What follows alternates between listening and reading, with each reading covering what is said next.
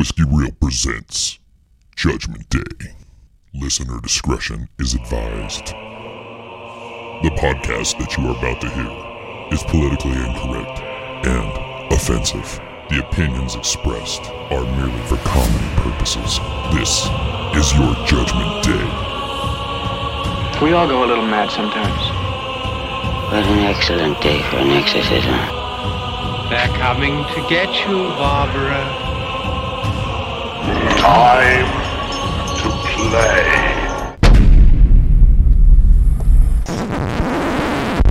Oh my gosh, you guys. Welcome to a very special episode of Judgment Day.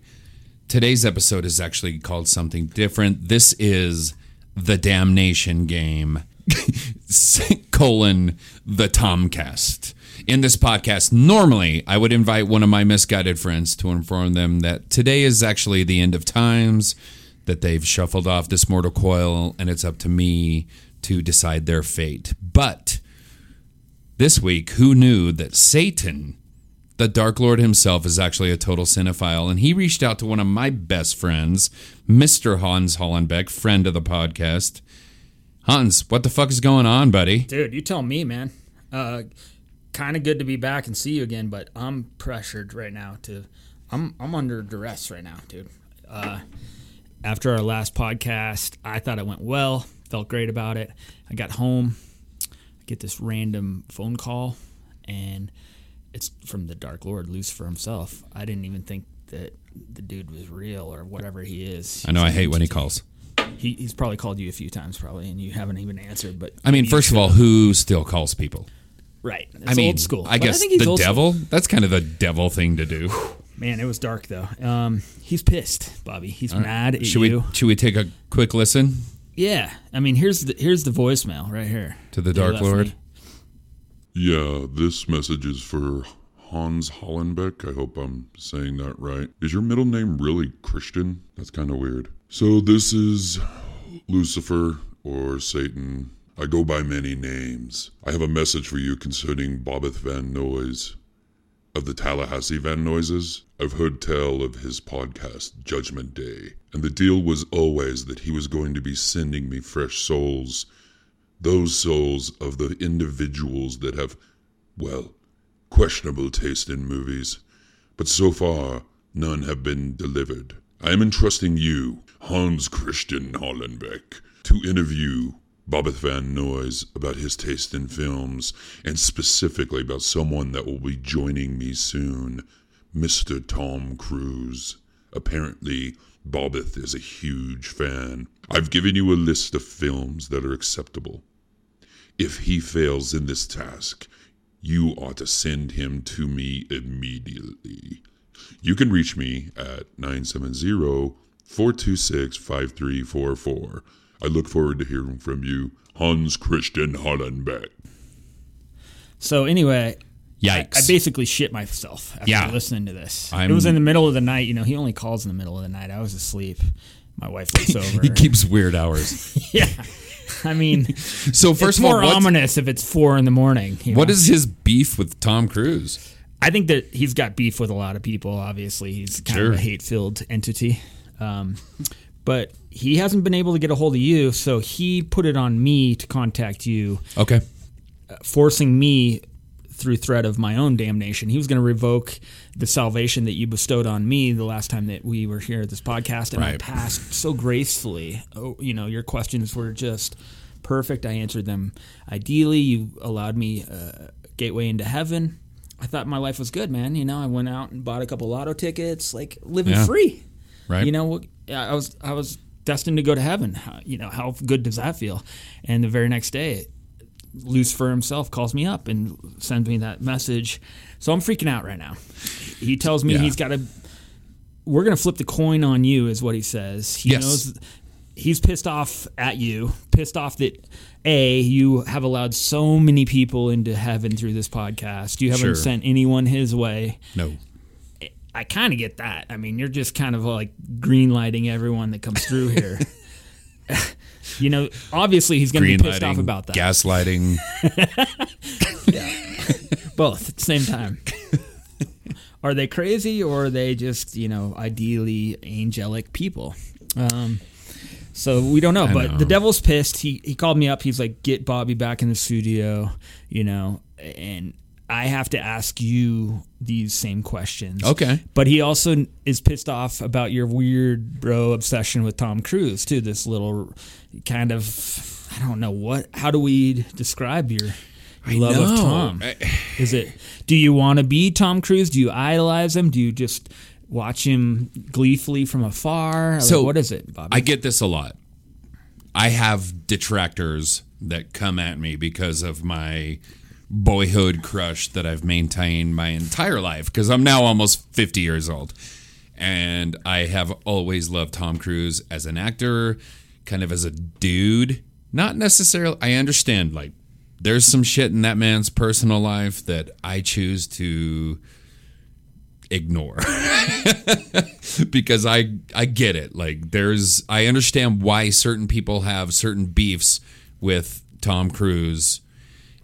I just have this curious way when it comes to him to separate the man from the artist and just love the guy that he is and what he presents as a persona on screen. I think he's one of the more... I'm also, like, we're talking about, over the last 40 years, the most successful human being that's probably ever lived cinematically. Like, sure, he's done more great work and made more fucking money and produced more huge monster hits, although last year was his biggest hit movie ever. You know what I mean? I don't know. It's been an interesting career, and I find him endlessly fascinating. Right. And I think the devil's pissed off because he doesn't like mortals rising to that kind of fame and fortune and, whatever it is. So there's Tom Cruise is a dichotomy. He is obviously a Scientologist who may or may not know where Mikevich's wife is buried. And yeah, he's got some inside info. You know what I mean? Like, I get it. He's sort of been propped up as this messiah for that movement, and he's put out some very unfortunate, like, recruitment videos and stuff along the way.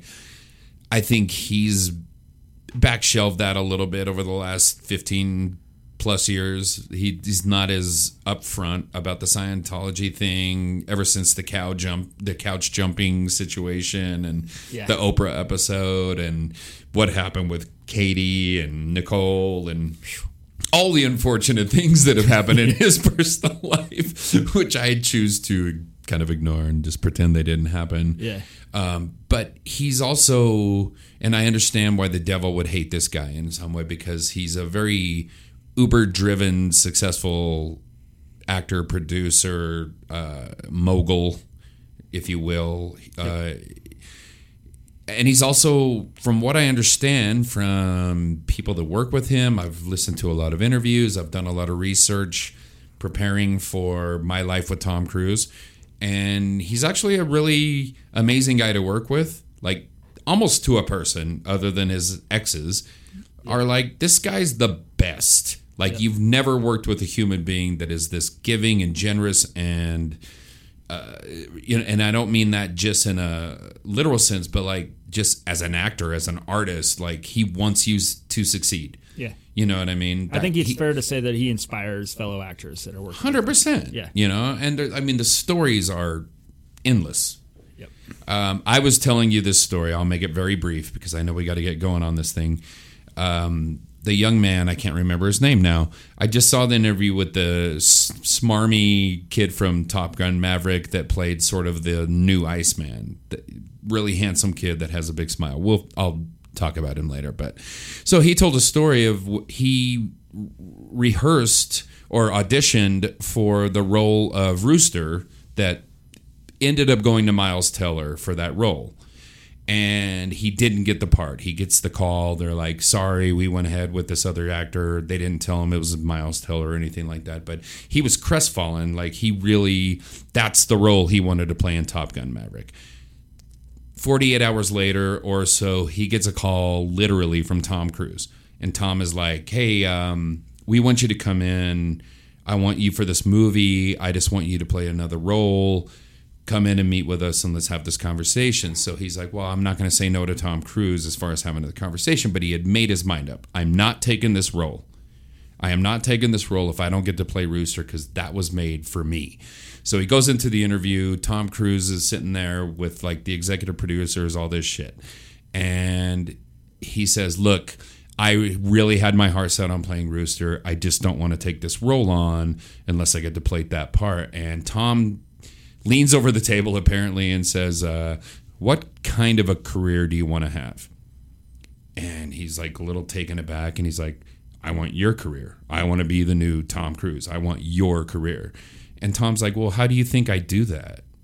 And the kid's like, well, you do it by taking on great roles. And he's like, no, I take on great movies and I play the role that I'm given and I fucking make it great.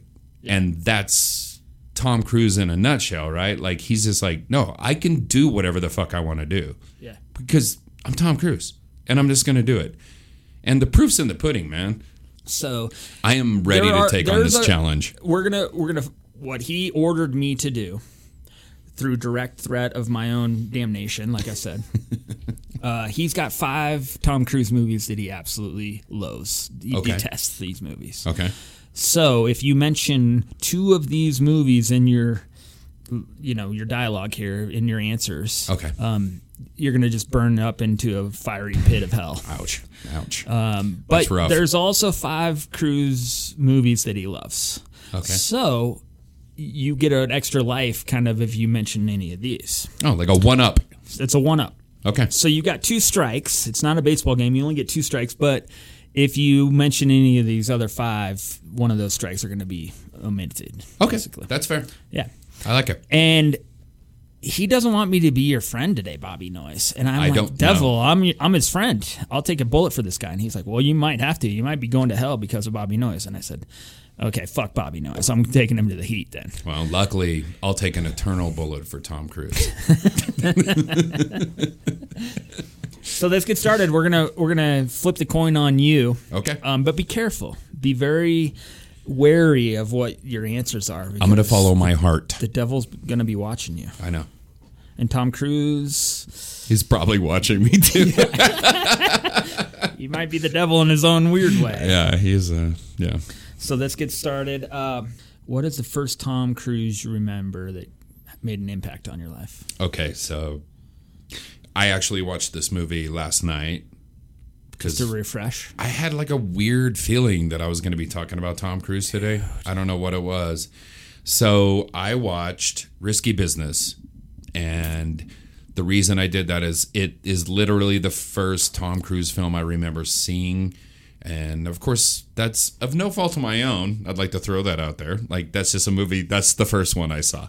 I think I saw Taps and The Outsiders and all that around the same time, because that was when Tom Cruise was actually becoming like a thing.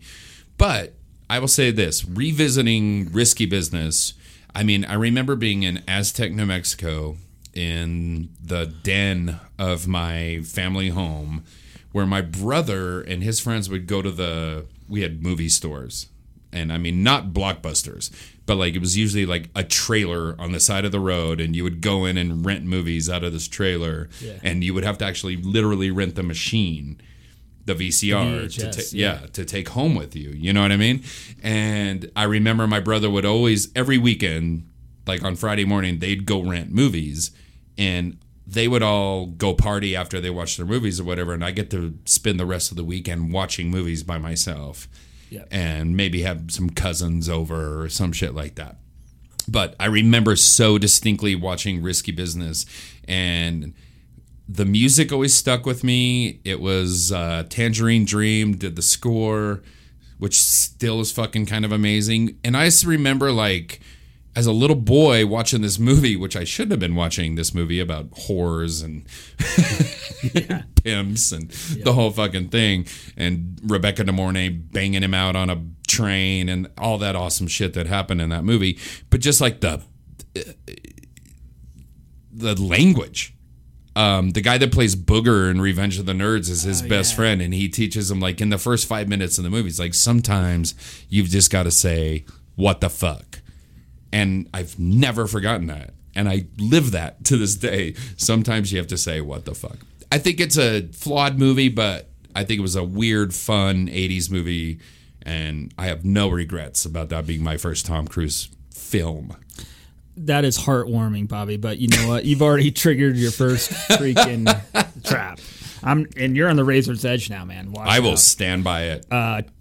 The devil hates that movie, especially just the repeated kind of meme of Tom Cruise sliding across the wooden floor in his socks in the large, button-down white shirt. And look, that's fine. I'm okay with the devil's opinion on this, but he's 100% wrong about that film. And just invoking some meme that happens in the first 10 minutes of the movie that's been replayed over and over again, that's not Tom's fault or the studio's fault or the director's fault or even the writer's fault. That was just his charm exuding so much from that film that it's been aped over and over and over again. So it's played out, but it's like, that is not at all the scene that I really remember from that movie. That's true. And it's been integrated into pop culture. It's kind of... Everyone from everyone Peter remembers Griffith, that. the fuck, you know what I mean? Like, everyone's aped that scene. Yeah. You know what I mean? Well, I don't think that's Tom's fault. The devil detests it. So you're already... The devil detests a lot of shit. Watch out. That's okay. But I like it. Personally... I stand by it. I love risky business. I'm not rooting for you. I hope that I don't go to hell because of you. So, it's funny. I watched right after that. I don't know if you've ever seen this movie, but it's called The Girl Next Door with Alicia Cuthbert. And she plays like the porn star, and it's Emil Hirsch and Timothy Oliphant. And it's actually a pretty cool movie. It's almost a scene-for-scene remake of fucking Risky Business. Okay. Yeah. Like, it's ridiculous. They just rip it right off. Yeah, 100%. It's going to happen. Still a pretty good movie, though. Tom Cruise has been ripped off a lot. Yes, sir.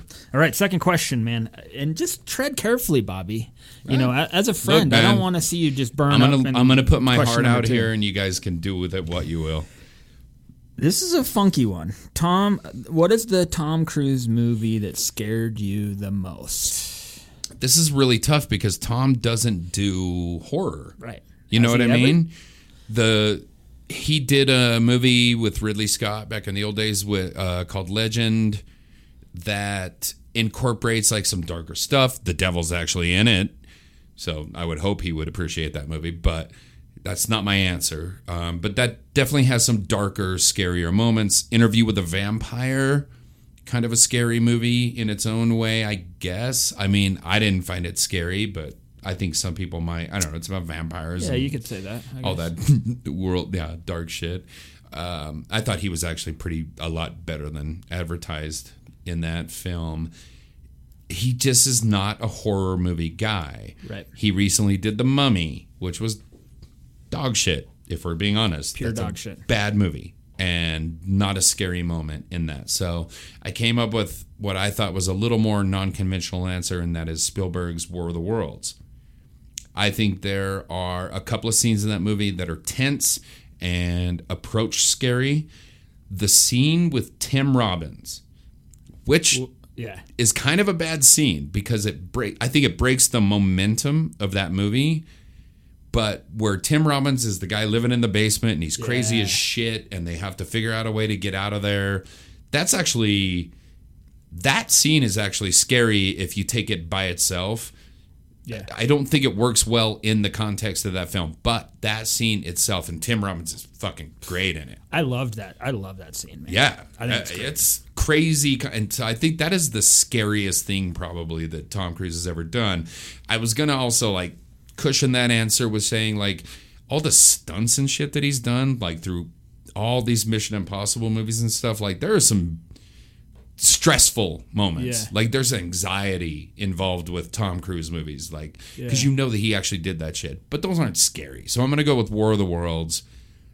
Not my favorite Cruise movie, not my favorite Spielberg movie, but that's a genuinely tension-filled scene. And that's not on the devil's list, so you're going to get a pass there. You're still alive. You I like haven't been sent straight to the Probably fire forgot that and movie brimstone. existed. Yeah. No, I love that movie. I think it was a great remake. I do too, actually. I mean, it's such an iconic movie just because the radio broadcast screwed so many people up back in the day, back in the 50s or whatever when it first came out. Right. So it's interesting to think about. I think that movie was great. I thought Tom was great in it too. So Yeah. you're gonna get a pass on that one. That's Ooh, all right. Robbie, you're still alive. Staying alive. You buddy. haven't just burned up and spontaneously combusted in front of me I've yet. got connections in the industry. All right, number 3, man. What so-called bad movie has Tom Cruise made that you love? So, boy, I'm going to throw out a couple here. I have a final answer, but this is hard because going through this man's filmography, you realize pretty quickly, like, he mostly does good movies. It's vast. It's a vast filmography. And whatever you want to say about Tom Cruise as a man, however you feel about him, he's in a lot of fucking good movies. And you forget how many. You're right. It is, I mean, you forget about shit like Rain Man because you're like, oh yeah, he was the best fucking thing in Rain Man. And no one remembers that because of Dustin Hoffman. You know what I mean? But he was amazing in that movie. He's been in so much good shit. He's been in a few bad things. The first one that popped into my head was the aforementioned Legend, because that was critically panned. That's a Ridley Scott film, beautifully shot, but a very flawed movie.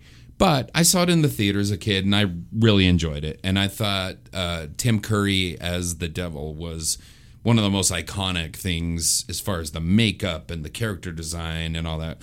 One of the most iconic things that's ever put on screen. Mia Sara from Ferris Bueller's Day Off is clearly one of the hottest things that ever happened in the 80s. We could probably all agree on that. The other bad movie that I thought about worth mentioning was Far and Away. That movie was not critically acclaimed, but I have like a soft spot in my heart for it. I've seen it a few times. Bad accents, mostly bad acting, but overall like a really entertaining movie. But I got to go with the classic bad Tom Cruise movie that you can't help but watch whenever it's on, despite yourself, is fucking Mission Impossible 2. There's no getting around it. Yeah. It's a fucking bad movie. And it's also fucking endlessly entertaining for like so many reasons. Yeah. Yeah. Mission Impossible 2 is the right answer to that.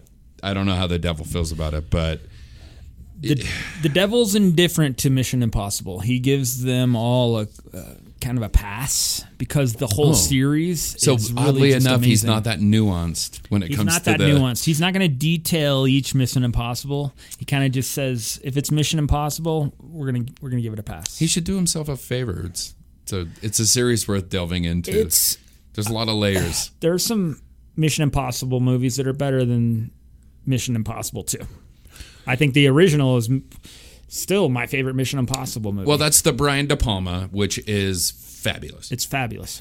It's the best. You don't need all the chase scenes on motorcycles and shooting, and you just need good storyline, good acting, tense situations, and it's going to make that movie. I would argue that Mission Impossible, the first, has the best scene of all the films, which is him breaking into the CIA when he's hanging on the thing, and you can't go above this level, and the guy's up there trying not pulling him down and up. The rat comes in, all those little like tense things, and he has to catch the bead of sweat on his hand, and the whole thing is like one of the most well-crafted, tension-filled action, well, not an action scene, but you know what I'm saying, like a scene in an action movie that had a level of tension that you're just not used to. Like it was like, I remember being in the theater for that. I saw that in the theater too. And I'm just like, this is fucking me up. Yeah. Like, and the whole theater, you could feel it.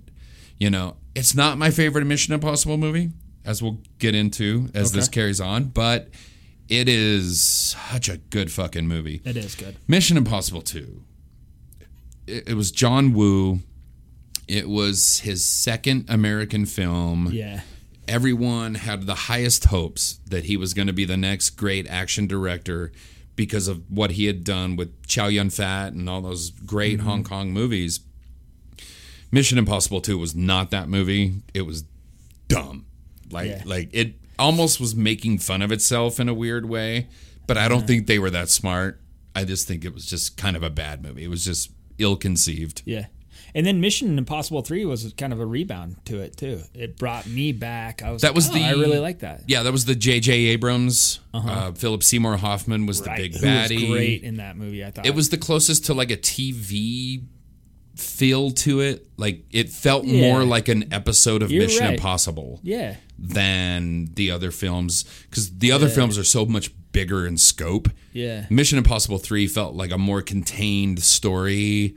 It had some big stuff, but it was more like, oh, Ethan's gotten married. Now his marriage is in trouble. Now he meets a bad guy. How has he figured, how's he going to get out of this? And then he gets out of it. So it felt more like a Mission Impossible episode of the old show than the other ones did. And that makes sense. J.J. Abrams being a television director, maybe that's how he approached it. I don't know. And Philip Seymour Hoffman is probably the best villain in Mission Impossible series. Yeah. He's fucking incredible. That guy couldn't do any wrong for... Unbelievable. Is it just drugs that drives people to do really great stuff sometimes, you know? Yeah, sometimes, but we know a lot of people that do drugs and they're not amazing. It's also a way to go straight down to hell, so watch out. Well, I'm glad Mission Impossible 2 didn't damn me. Yeah, you passed that one too. You're on to question 4, Bobby. Still hanging on. What Tom Cruise movie character do you most identify with? This is a toughie. This was my hardest one because, one, we've talked about this on the podcast. You gauge reaction. You don't want people to look like, oh my God, dude.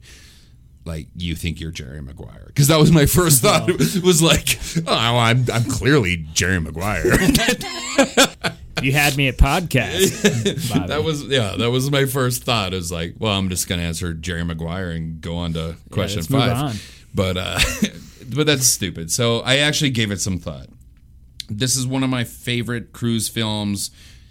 Probably his most underwhelming box office return on one of his best movies, and that is Edge of Tomorrow, which has been rebranded, I think, as Live, Die, Repeat. It is such a fucking great movie, and the character that he plays, William Cage, I was in the military, which we may or may not have discussed, and I really identify with his character because he's this guy that's in the military that actually doesn't understand one iota why he's fucking there, what he's supposed to do. What is he good at? You know what I mean? Yeah. He's just trying to get through shit. Yeah. And his character makes so much sense to me. And then he's given a moment, which I was never given, to just be a hero, and he rises to the occasion, right? So we all aspire to be that guy, like, you're fucking up, you're useless, you're terrible, but given the moment, do you fucking step up to the plate? Now, I've never stepped up to the plate. But William Cage, Tom Cruise's character in Edge of Tomorrow, definitely does. And there's, no spoilers, I guess, but like you should have seen it by now. He sacrifices himself in a lot of ways and kind of saves the day. Plus, I don't know. I love that movie. I think that movie's so underrated. I do too. I love that movie too. Once again, it's an indifferent movie to the devil. He didn't report back on that movie. Excellent. But I love that movie, and I love what you just said about it being a metaphor for life. You're experiencing these things. You're experiencing life, and a lot of times it's failure. You're experiencing rejection or, dismissal, or and not just that, bullying, but repetitive failure. Yep. There's lessons that you need to learn that you just bumping your head against the wall over and over and over again, and you think that it's painful and that you're failing, but you're actually gaining knowledge. You're gaining momentum, even though you don't know. And so then once you're brought back into that same situation, like, oh, this is going to happen here. Boom, I can, respond to this. Yeah, it's like Groundhog Day with much higher stakes. Right. You know what I mean? Yeah. And it's cool. I love that movie. I've always thought that was I never really looked at Tom Cruise in that movie. I see that movie as more as just a great movie, which is hard to do. Once Tom Cruise is in a movie, you're automatically like, oh, this is a Tom Cruise movie. And that's actually something I've never thought about, and you're right. That is, it's not presented as a Tom Cruise vehicle. In some ways, Emily Blunt's character is actually the driving force. Yeah. And she's amazing and so fucking sexy in it. Holy shit, she's hot in that movie. And when she does like the upward dog thing or whatever, it's like, whoa, that's one of the hottest things I've ever seen in my life. And it's astonishing because you never believe that Emily Blunt could be sexy like that. And you look at her and you're not like, oh, she's so pretty and how gorgeous and how graceful and sexy. She's kind of rough, rough. She's savage. Like she is got no conscience about fucking with him and killing him. Yeah, right. You know what I mean? It's amazing. It's cool. It's a great character. Well, what a great answer. The devil doesn't give a shit about it, though. So you didn't get a strikeout. So you're still alive. I wish he'd like it more. Jeez. Here's a sentimental one for you.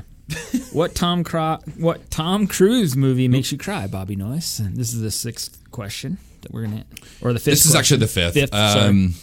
This one, okay. So he's been in some sad movies like Born on the 4th of July, Rain Man. Those are both movies that can evoke some tears and some emotion. Yeah. I had to go into the Wayback Machine to come up with The Outsiders is a movie that really makes me cry. But I realized I'm not crying because of Tom Cruise in that movie. Whenever we do our retrospective on Ralph Macchio, then we'll talk about The Outsiders. We'll talk about Pony Boy. We'll talk about fucking the whole fucking thing. But like he's great in that movie, but mostly he fights and eats chocolate cake in The Outsiders. Like he's not the reason I was crying in that movie. His scene with his father who is dying in Magnolia is one of the most heartfelt, emotional scenes I've ever. In fact, I will say this: Tom. And he got due credit for it. He was nominated for an Oscar for Magnolia. He didn't win, but I feel like he probably should have. I think his character in Magnolia is everyone remembers the respect the cock, tame the pussy, blah blah blah. All those scenes, which were him being big and him being, but the real scenes that Tom Cruise was like amazing at is the interview that he does with the girl, and he has the scene where he's smiling that very false Tom Cruise smile, and she's like, "What are you thinking right now?" And he's like, "I'm sitting here judging you quietly." You know what I mean? I forgot about that. And then the scene where his father is passing away and he finally at long last goes to actually say goodbye to him is... And he lets loose of all this angst and all this emotion that he's had about not being connected to his father for all these years. It's really affecting, really, really affecting, and it's a beautiful acting job, and it gets me every time. Doesn't hurt that the father's played by Jason Robards, who's one of my all-time favorite actors. Even though he's not given that much to do, Tom really fucking kills it in that scene. Kills it.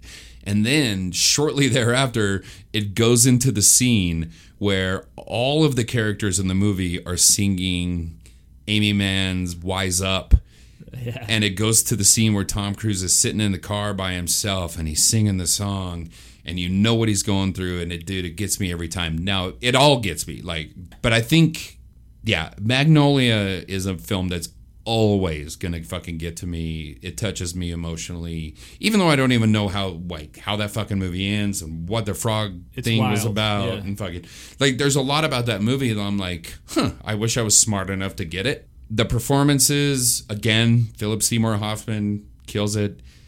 John C. Reilly, fucking amazing in that movie. Robards is fucking amazing in that movie. Cruise kills it. Julianne Moore kills it. I mean, William H. Macy is amazing in that movie. Yeah. I don't know, man. So Magnolia, that is my answer. Well, ding, ding, ding, ding, ding, ding, ding. Bobby Noyce, you just hit that one out of the park. You got an extra life because... one up. The devil has a sentimental side, I guess. He's got a warm heart after all. He did like Magnolia. He thinks it's an underrated masterpiece. It's a magnum opus. And yeah, I think the devil likes it because of all the chaos and the weird shit that happens, the frogs raining down at the end, and you don't know what the hell is going on. The devil likes that kind of stuff. You know, he likes it when it all goes to hell. What's bad about that movie? I mean, well, unless you hate great acting, an amazing soundtrack, a genuinely perplexing screenplay, and you know what I mean? Like, well, a realistic plot line could have been more viable for that movie, but not in the devil's eyes. No. You know? As mere mortals, we were all confounded by that. But well, he was around for all the plague of frogs and all that shit. He loves locusts. He loves frogs. He saw all that shit. He loves all that. That really touches on him. Rivers of blood. So you get a bonus life. We knock that first strike off. You're back to neutral, bro. Back to neutral. But you still got to face. You still got to face 6 more questions. I know. So you're not out yet. I'm not out of the woods. Oh, hey, real quick. I'm going to interject. We're kind of right about that time. Hey, guys. Before we move on to the second half and decide whether or not I go to hell, please reach out to the Whiskey Reel and to the Judgment Day podcast at 970-426-5344. Voicemails, text messages, blah, blah. I'm going to take it all. Whiskeyreel@gmail.com. If you want to write out something that I'll never read, that's great. Please do it. Also, you can find us on socials. We are on all of them, Instagram and the whole blah, blah, blah. 5-star reviews. If you guys are Apple Podcast users, please leave us a 5-star review. It helps everyone find the podcast. It really does create the algorithm for people being able to enjoy what you're enjoying. So, Hansi. You ready to get the second half done? It's your show. It's your show, bud. Oh, it's your show. I'm just hoping you get out of this alive. I don't know. I mean, I could vanish. I could go in full Infinity War. You started rough, dude. I thought you'd be gone in the first 3 questions. I'd By be the way, just sitting here in an empty studio. Can I just say, as a caveat, if you ask me what the first fucking movie I saw was from Tom Cruise, I can't change the answer. Yeah. But the devil doesn't give a shit. I shouldn't be held responsible. The devil's only looking at results. If you have these certain things as your answer, that's what he sees. Yeah, that's fair. Well, no, that's what makes him the devil. He's not going to give you the benefit of the doubt most of the time, Bobby. That's a true story. All right, number 6, the worst Tom Cruise film. This is hard because... So this is a flip-flop. So if you piss the devil off and name one of his favorites, obviously that's going to be a strike. Oh, okay. I see. Okay, so I've thought about this a lot, and I'm going to run through this. I'm going to mentally exercise this. I thought about Cocktail. I think that's a bullshit movie. I think he's a bad character in that movie. I think it's just a bad movie. Can we just say it? Yeah. Outside of Elizabeth Shue being, gorgeous. Yeah. Like, it's a bad movie. Yeah. But it's not my answer. I thought about Rock of Ages. Rock of Ages probably hasn't been seen by a lot of you because why the fuck would you watch that movie? He plays Stacey Jacks. I've seen the live show of Rock of Ages. What is the live show? Elaborate. It's basically Rock of Ages. It's a story about this heavy metal guy, this god, this young Vince Neil kind of dude. Is that like a play? What do you mean live show? Yeah. It's a play. Is it in New York going on at Broadway? Yeah, it was on Broadway. No way. God, they've done that's horrific. They've done versions of it here in town with Dave Minch playing Stacey Jacks. Stacey Jacks. Please don't do that, people. And you know Dave, so yeah, I do. I know Dave. Well, that makes sense actually. We've known Dave for a long time. Shout out to you, Dave. Good work. I know Dave doesn't listen to the podcast. I've had some weird nights with that guy. I remember 2 Daves. That we're just going to make this about Dave Minch. There were 2 Daves. There were Drunk Dave and there is Post-Drunk Dave. Yeah. And they're 2 completely different fucking people. Totally. Drunk Dave, I've almost hit over the head with a shovel on multiple occasions because he turned into back then the worst fucking human being that you would ever meet. Yeah. Like god awful. I'm just going to try to fuck your wife while you're here in front of you. He's Tim Curry from Legend. Yeah, no. Yeah, he's very Tim Curry from Legend, but not as charming. But no, Dave's a great musician, a good friend, and I'm super proud of him. So that's not my answer. Rock of Ages isn't your answer. Ostensibly, Rock of Ages is a worse movie than the movie I'm about to mention. I fucking hate Days of Thunder. I hate it. I fucking hate that movie.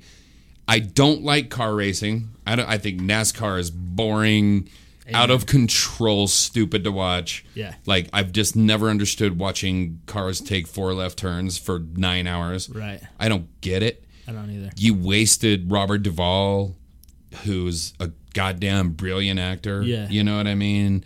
Yeah. And it was basically the same plot as Top Gun.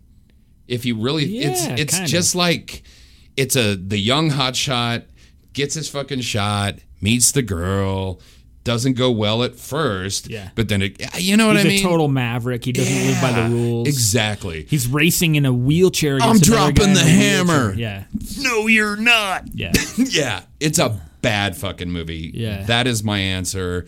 It's the right answer. Days of Thunder is dog shit. I don't care what anybody says. Yeah. The Devil doesn't have either Rock of Ages or Days of Thunder on his list. See? So Question the 7th. Number 7. Tom Cruise's sexiest film, and this has got to be the one that you most enjoy answering, I think, because there's a weird bond with you and Tommy in a weird way. I'll push back on that a little bit. Okay, not all the way, but like just exploring this question actually brought this to my attention a little bit, that he doesn't really do a lot of sexy movies. Right, I was just thinking that too. Now, and let me ask you, please, how you took this question. Is it the movie being sexy, or is it Tom Cruise being sexy? So, I think it's the movie. It's got to be. This is about Tom Cruise movies. Yeah. I don't think Tom Cruise is necessarily sexy in anything. He's not overtly a sexual creature. He's a physical actor, right? Like, I've always called him. He's kind of a badass, but you're not. He's a badass, and he he's has not going like to steal your wife, sexy kind of. You know? Yeah, I mean, he probably would, but like, so I thought about some of the films where he's been overtly involved in sexual stuff. The first one is the first Tom Cruise movie I remember seeing, which is Risky Business, which I think arguably the subway, or not subway, it's Chicago, so it's the light rail scene. Okay. With Rebecca De Mornay and Tom Cruise banging on the train with Phil Collins, you know, Something in the air tonight, yeah, playing in the background. Yeah. Pretty fucking sexy scene, right? Yeah, like, that's right. That's an amazingly sexy scene. And one of the first scenes I remember being like, God damn. And then I thought, Eyes Wide Shut. That's an overtly sexual film. Very true. But it's not that sexy, right? In a weird way, that movie is about two people so indifferent and cold to each other in a marriage that they're going through the that motions. have to go other ways, right? Yeah. Their sexuality is, and the scenes, like the orgy scenes and all that stuff, there's a lot of tits and... But it's tense. It's tense. Not it's like not... free flowing, free spirit sexy. It's and we'll talk more about that movie, but yeah, that one... So I came up with another answer that, I don't know, the devil might hate me for this one. It's actually a Mission Impossible movie, and it's not about Tom Cruise. Mission Impossible, Rogue Nation, every scene in that movie with Rebecca Ferguson is one of the sexiest things I've ever fucking seen. She shows up at the Opera House. She's trying to assassinate this minister or what have you. Yeah. Tom Cruise is trying to stop her, and she's wearing this long yellow gown, leg up, sniper rifle, super fucking hot. Then they go to find her in South America, and the first scene you see her is come walking out of this swimming pool a la James Bond, like Ursula Andress, wearing the little slinky black bathing suit. And I don't know, even the scene when she's like fighting the bad guy at the end and the fucking in the streets of fucking Milan or wherever the fuck they were. I don't remember. It was like Prague or something. Yeah. It's, I can't keep track. It's a glorified kind of feminine force. Yeah. She became like the sexiest female secret agent I've ever seen in a film. Yeah. Like her character, I was like, holy shit, this woman. And they have flirtation with each other. And I think they kind of ultimately, those two characters fall in love with each other. But it's not about Tom Cruise because, again, he does come off as a very type A, ultra-driven, not hypersexualized person. Yeah. Handsome, very fit, good at what he does, highly successful, not sexy. Right. I just don't think that's who he is. I think he's more focused on ambition and his career than the rest of us mortals are like, oh, that's a good-looking girl right there. Wow. Yeah, even the scene in Jerry Maguire when he's banging the holy living hell out of Kelly Preston is not, he's not sexy in that moment. He's just getting it done, man. The thing that made him sexy in Jerry Maguire is he's earnest. Yeah. And he's honest and he's, you know what I mean? Who's coming with me? I'm leading the charge. It's just sort of like weird sense of integrity that he brought to the screen. Right. And that could be women like probably leaders. Women would be and very kind of turned on by like, look at this guy. He has a lot of integrity. Yeah, he's being honorable in the face of defeat. That's all they go for. No, but my answer is going to be Rogue Nation, Mission Impossible Rogue Nation, because of the caveat, because Rebecca Ferguson is a goddamn phenomenal creature. I think she's so hot. Hard to say she's not sexy in that movie. Hard to say. Dude, she's sexy in Dr. Sleep when she plays like the most villainous, psychotic, pulling souls out of little kids. Yeah. Oh yeah, that's one of the worst things I've ever seen in my life. And the whole time I was like, I would smoosh. Yeah, she's cool. Totally would smoosh on that. Yeah, that's true. I'd be terrified the whole time. Well, of course you got which the would make it even sexier. That would. If she's just stealing your soul. Well, she's stealing my soul right now. She kind of is. I wouldn't even care. I think you lost your soul a little bit right there. Devil's not even involved in that. I'll take it.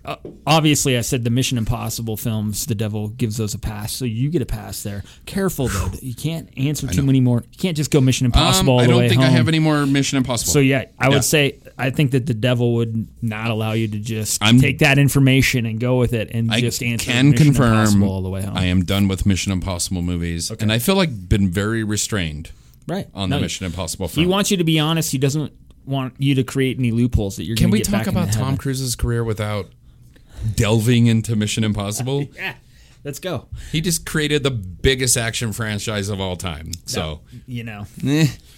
Give him his props. That's pretty big. All right, number 8. Tom Cruise movie that gives you the most uncomfortable boner. What is an uncomfortable sexiness Tom Cruise movie? And so, I mean, you were kind of talking about how he's asexual in a weird kind of way, but I thought about this one long and hard too because no pun intended. I'm gonna go back to the movie I refuted, which is Eyes Wide Shut. There's an uncomfortable sexiness about that, and again, it's not about Tom Cruise. I find his character in that movie very sterile. Like, even when he's flirting with women in that movie, he's sort of ineffectual. And, like, the reason they like him in that movie is because he's a doctor. He's handsome. He's, you know what I mean? Right. But it's not about him being sexy. But what I love about Eyes Wide Shut is when Nicole Kidman sits his ass down and tells him the story of banging the sailors. Oh, yeah, and it just drives him crazy. And it's fucking horrible, and it drives him up the wall. And he can't get And also, get I was like, man, this bitch. Like, God damn. She's dirtier than I thought. Yeah, this girl is dirty. Yeah. And that turned me on. I was just like, holy shit, yeah. See, Kubrick, man, he creates these things that these are films that you're supposed to think about.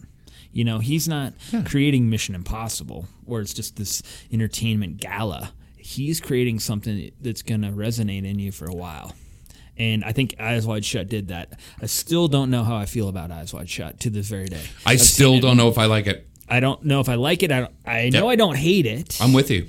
You know, but I don't love it. But at the same time, he's touching upon human sexuality and the emotions that go with it and the psychology that goes with it. And, you know, should we be turned on in these situations? Should we not be? Like he's really, Right. I think he's really focused on the hypersexuality of our society these days. Well, they touch on it like in the orgy scenes where you have like the model girls that they hire to stand there naked. Yep. You know what I mean?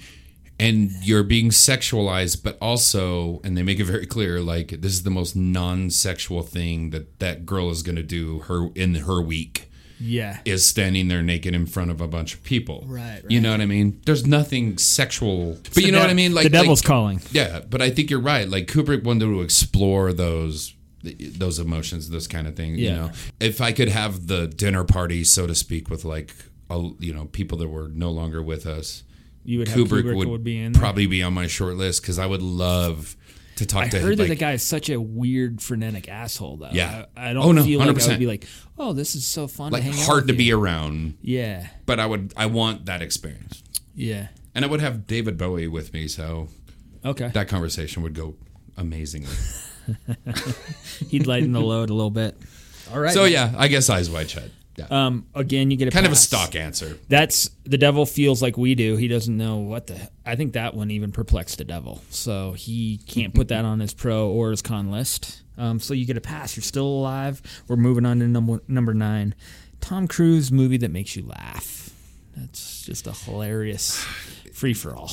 This is kind of a cheat because this is probably the Tom Cruise movie that makes most people laugh, but he's not in it that much. It's a cameo role, but it's one of the funniest things. And I feel like you're about to get a bonus on this. Tropic Thunder, his character is so goddamn funny. Yeah. I mean, it's so funny that we include him in the opening of the Whiskey Row. You know what I mean? Yeah. Like he's the button on how we open the show because that's the spirit that we want to embody. Was Tom Cruise bringing it in fucking Tropic Thunder. It's fucking incredible, Yeah. man. I think that personally is one of my favorite Tom Cruise roles of all time because he's so not Tom Cruise. How could it not He's be? gross, overweight, balding, piece of shit, but just absolutely like just savage. He's Dude. just ripping people apart. Zero care for anybody. And the whole movie's funny. and it's hilarious. But that he steals that show. I think he in steals the whole movie, every second. and he's on only screen. in maybe 5 minutes of it. Yeah, Maybe a little longer. Maybe there's a longer. couple. There's a couple different scenes where it goes back to him, but He's he's got like always, one scene with McConaughey that I think that goes. I don't know. Like 5 minutes. But he's just not even Tom Cruise in that. probably He kind close. of like No. he's a different most people spirit animal. didn't realize it was Tom Cruise in the fucking first my place. God. You know what I mean? And you did get a bonus life because even the devil can't deny how funny that one was. Come on, dude. That Yeah. fucking movie's so funny. The devil's got that on his pro list, so you Like- get a bonus life right there, Bobby. Nice because of the answer. way they framed Robert Downey Jr.'s character in that movie, they get a pass on blackface forever. Like that's Yeah. the one role where they still- use blackface where like I don't ever see that going out of fucking fashion. I don't either, but it's still right before the time before political correctness just overtook It is, everything. dude. But when you're openly lampooning in an intelligent way the concept of being Blackface, woke about yeah, blackface, yeah. you know what I mean? Way before. Yeah. I mean, they did it with a lot of things in that movie. I mean, the mentally ill or the right. mentally challenged. I don't know. Sure, yeah. I'm just trying not to say the R word. word, yeah. But like, I mean, they Really approached touched that. on a lot of sore subjects in that movie. They and it's did. hilarious. And you can't fuck with it, dude, Yeah. because they're presenting it in a way that is so satirical and so funny. I mean, it's Mel Brooksian yes, in it some almost ways. is. It It's is more almost- acerbic, but yeah, I don't You're know. right. It's a great fucking movie, man. Well, man, you're back in the black. You're +1 right now, so you can Come on, fuck buddy. around. I'm gold. Fuck around with Tom Cruise. Just coast in now, hopefully. I'm gold, buddy. Hopefully.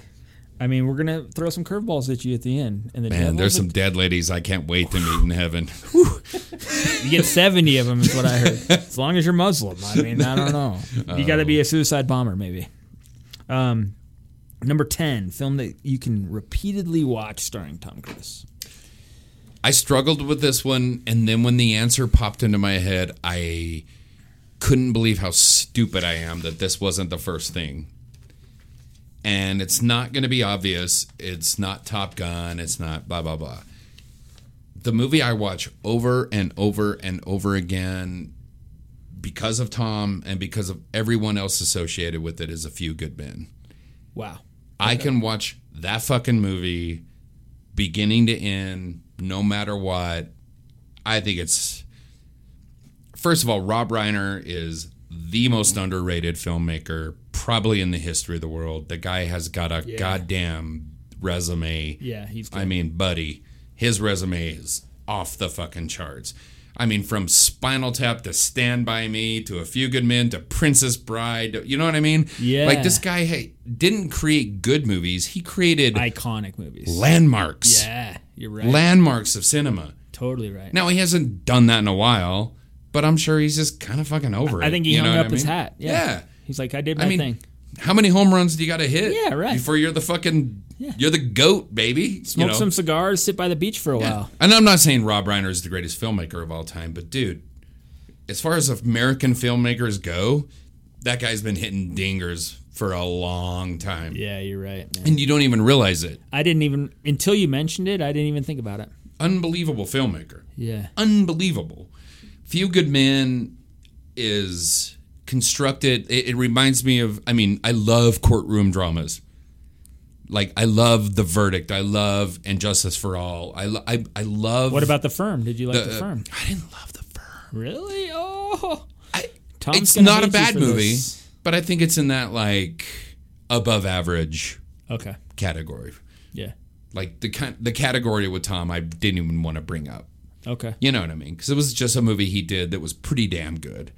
But it didn't shine for me. And I don't really... Who's the author?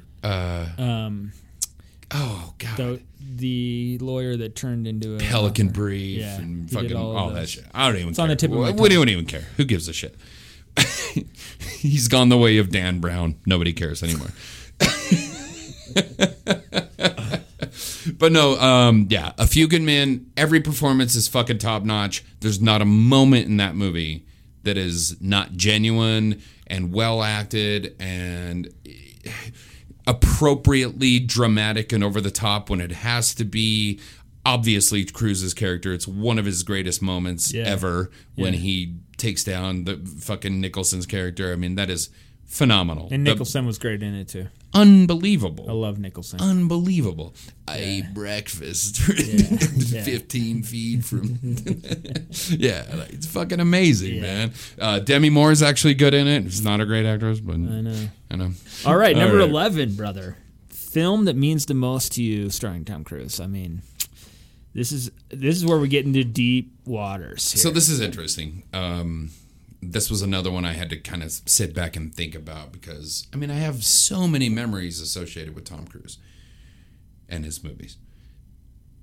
So I remember when I was a young man and my father got me hooked on Paul Newman movies. And, you know, Butch Cassidy and the Sundance Kid and Cool Hand Luke and all those kind of rebellious Paul Newman movies as a youngster. My brother...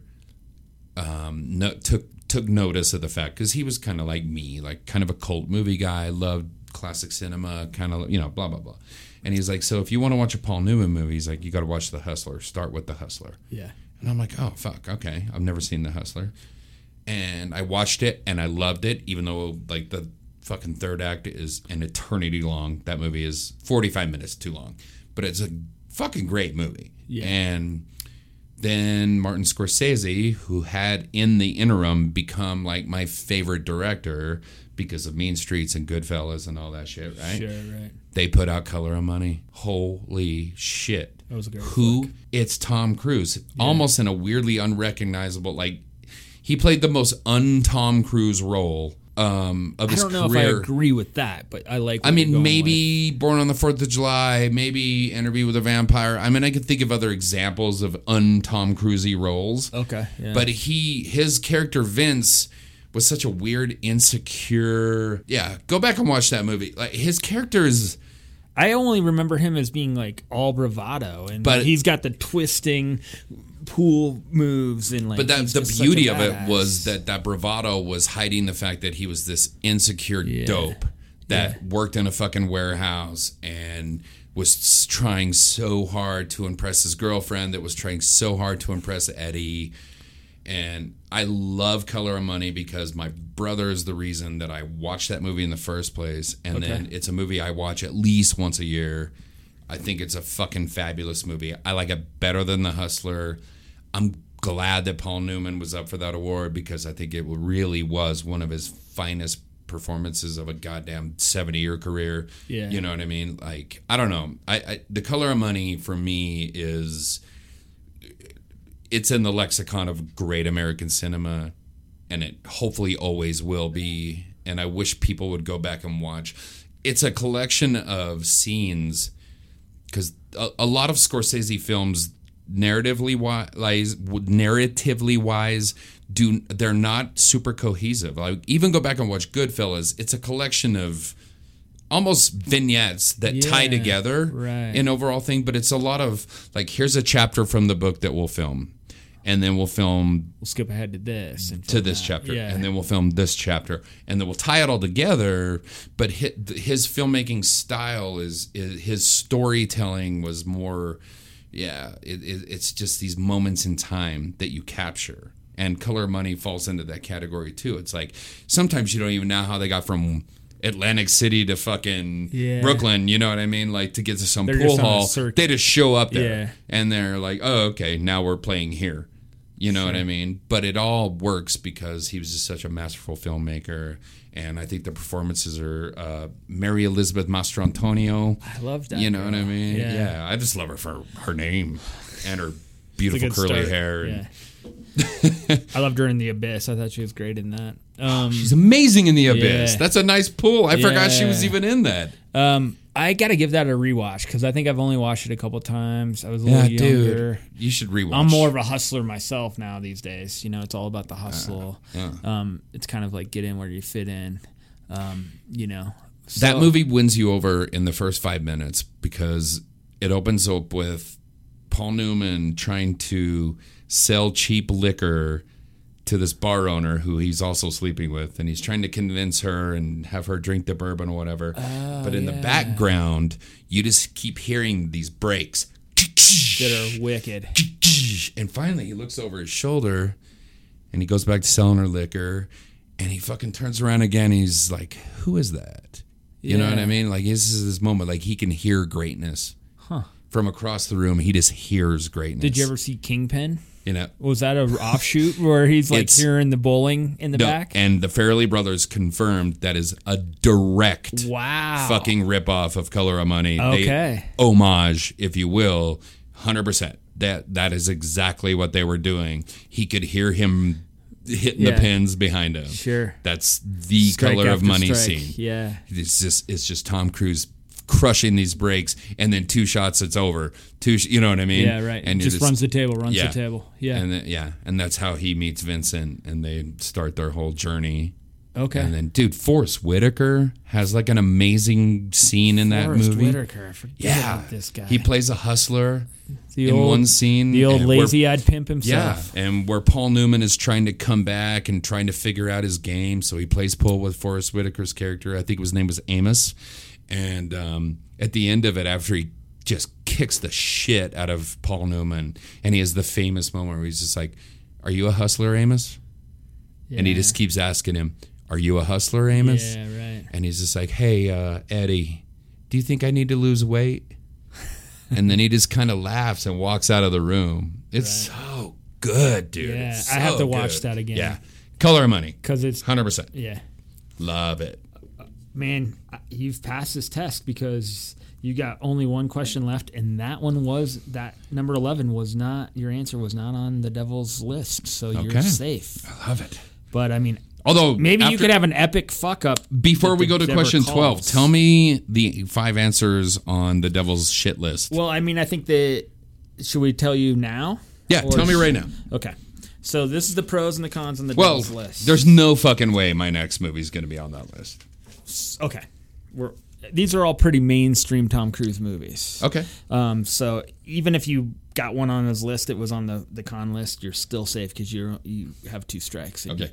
You're in the neutral zone right now. I will either agree or argue every one of these one at a time. Personally, like we talked about Magnolia, he loves Magnolia. The devil loves chaos. Okay. So that's why he loves that movie. Of course he loves Legend because he's a vain motherfucker. The devil likes to see himself, in fiery red. Portrayed so wonderfully. Just ripped and Love huge horns. So he has a soft spot. Props for to that Tim movie. Curry. Rest in peace. Of course, you said Tropic Thunder. Yep. You hit that one right on the head. Maybe the best comedic cameo of all time. Dude, it's unbelievable. I can't think of anything better right now. It's unbelievable. It's in the conversation. Me and the devil are both a little pissed that you didn't talk about Collateral. Ooh. I think that movie is such a hidden gem. I thought you were going a different way with that. I love Collateral. Yeah. I tried to find a way in on Collateral. It doesn't really appeal to any of those questions. It doesn't. I love that movie. Yeah. It's one of my favorite characters. Yeah. I think his name was Vincent in that too, right? I think it was Vincent. Yeah, and that's a Michael Mann film. It's another big, sprawling L.A. cityscape, fucking action drama. I love it. And it wasn't as much. It's not as much. It's a more exciting movie than Heat in some ways. It's not. It doesn't have that one big come scene fucking moment where they're robbing the bank, which is obviously like. But Collateral's a tighter, just more personal drama. It is a high level of tension going on between he and Jamie Foxx. Yeah. And the devil loves Born on the 4th of July. He loves a war movie. The devil is. Yeah. I brought it up he's all briefly. About, you did. The devil likes Tom Cruise when he's not being overtly Tom Cruise. And he's over the top stellar in Born on the 4th of July. Yes. It's just such a fucking depressing movie. It is. Dude. Oh my God. The devil's here to depress people. That movie's such a drag. The devil gains happiness when people are solely depressed. All right, hit the negative ones and then we'll go on. The negative ones, of course, he hates risky business. We talked about that. You get a strike right away. That. He's wrong, but he doesn't give you any favors. That's okay. Oblivion, he thought was a pile of shit. Wrong. He's wrong. I think it's not a pile of shit. I don't know. I'll take my chances. Morgan Freeman. It's not it's one hard of Cruise's to go best. Against Morgan Freeman. It's not Cruise's best, but it's a pretty fucking decent movie though, man. Devil didn't like it. Yeah. What can I say? That's fair. He thinks Last Samurai was a pile of hokey shit. Yeah. But you missed that one too. It's so good. I know. I ignored that one on purpose. Yeah.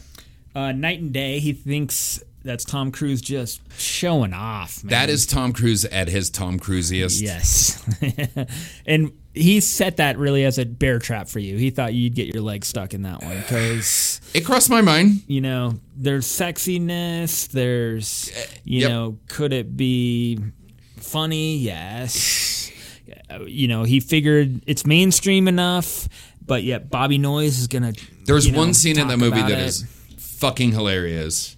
She's talking to the ex-boyfriend or whatever, the firefighter guy, and Tom Cruise comes into the diner and she's like, that's the guy. It's fucking funny as shit. Yeah. That is a really funny scene, but it doesn't hold up. That movie is overall dog shit. Yeah, I don't love it. And if you would have mentioned any Jack Reacher films, by the way, you would have been immediately burned alive. First of all, wrong. The first Jack Reacher is a badass fucking movie. Devil disagrees. Yeah, well, and that's why he's the devil. All things good, he doesn't give a shit about, right? All right, let's wrap this up. So what? Last one, grand finale, Bobby Noyes. What is your answer to... You guys, I wanted to avoid this. I wanted to avoid cliche. I wanted to avoid the lowest hanging fucking fruit. I wanted to avoid being a prisoner of the moment. I wanted to avoid, by all means, what will now arguably be considered a top 5 sequel of all time, and that's Top Gun Maverick. It's basically a perfect movie. Do you think it's better than the original Top Gun? If you were to go neck and neck. I think it's a better movie than the original Top Gun. I've watched them side by side now.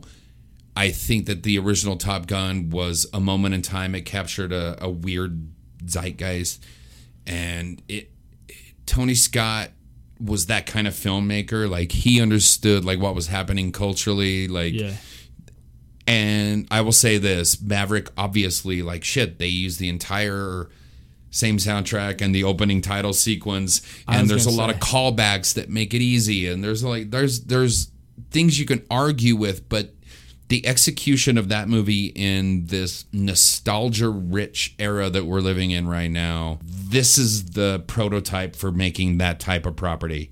If you want to capture nostalgia, do it like fucking Top Gun did it, because they crushed it. Like, yeah. And it's a story as old as time. It's like, well, now he's the aging, retiring guy, and here's the new crew, right? But it just, I don't know, man. It felt like home watching that movie. I thought I was going to really puke while I was watching it. I thought it was going to be bad, scared of corny, dumb. I refused to watch it for months. I didn't watch it in the theater, which you probably should, because any kind of those high action movies, you should be really immersed in the flybys. I went 4 times. Oh wow! I was just like, it's not going to be that good. How can it be as good as Top Gun? Which I didn't really love anyway. I thought it was a good movie. I thought it was meant to be what it was supposed to be. Top Gun's never been one of my favorite Tom Cruise properties. It never has been. Right. I loved it. I mean, I grew up with it. Yeah, I did. You know too. what I mean? But it was like, there was a lot of shit I liked better from Tom Cruise than Top Gun. 100%. But there was a lot of movies I liked better from that era. 100%. Than Top Gun. It's that corny era of the action. It's the Arnold Schwarzenegger action-packed era. Sure. You know, shoot 'em up, bang, bang, blow it up. It was the 80s, man. Everything was a recruitment video. Yeah, it's a recruitment video. Join the Marines. You watch Top Gun, you join the Air Force. And people are now arguing you watch Platoon, that you join the Army. All Maverick is just more recruitment or whatever. Right. But I think it's more, I can see that. It's more thoughtful, though. It's more, I don't know. There's something about it that really is genuine. Yeah. It reached back for me, too. I felt like home, too. There's nothing dishonest about that movie. No. It knows what it is. And so, yeah, I mean, if I were going to heaven today, I would take that movie with me to show all those people. If I was going to hell, I'd fuck it. We're watching Top Gun. You're clutching a Blu-ray version of Top Gun Maverick, baby. I'm going to have that in my pocket.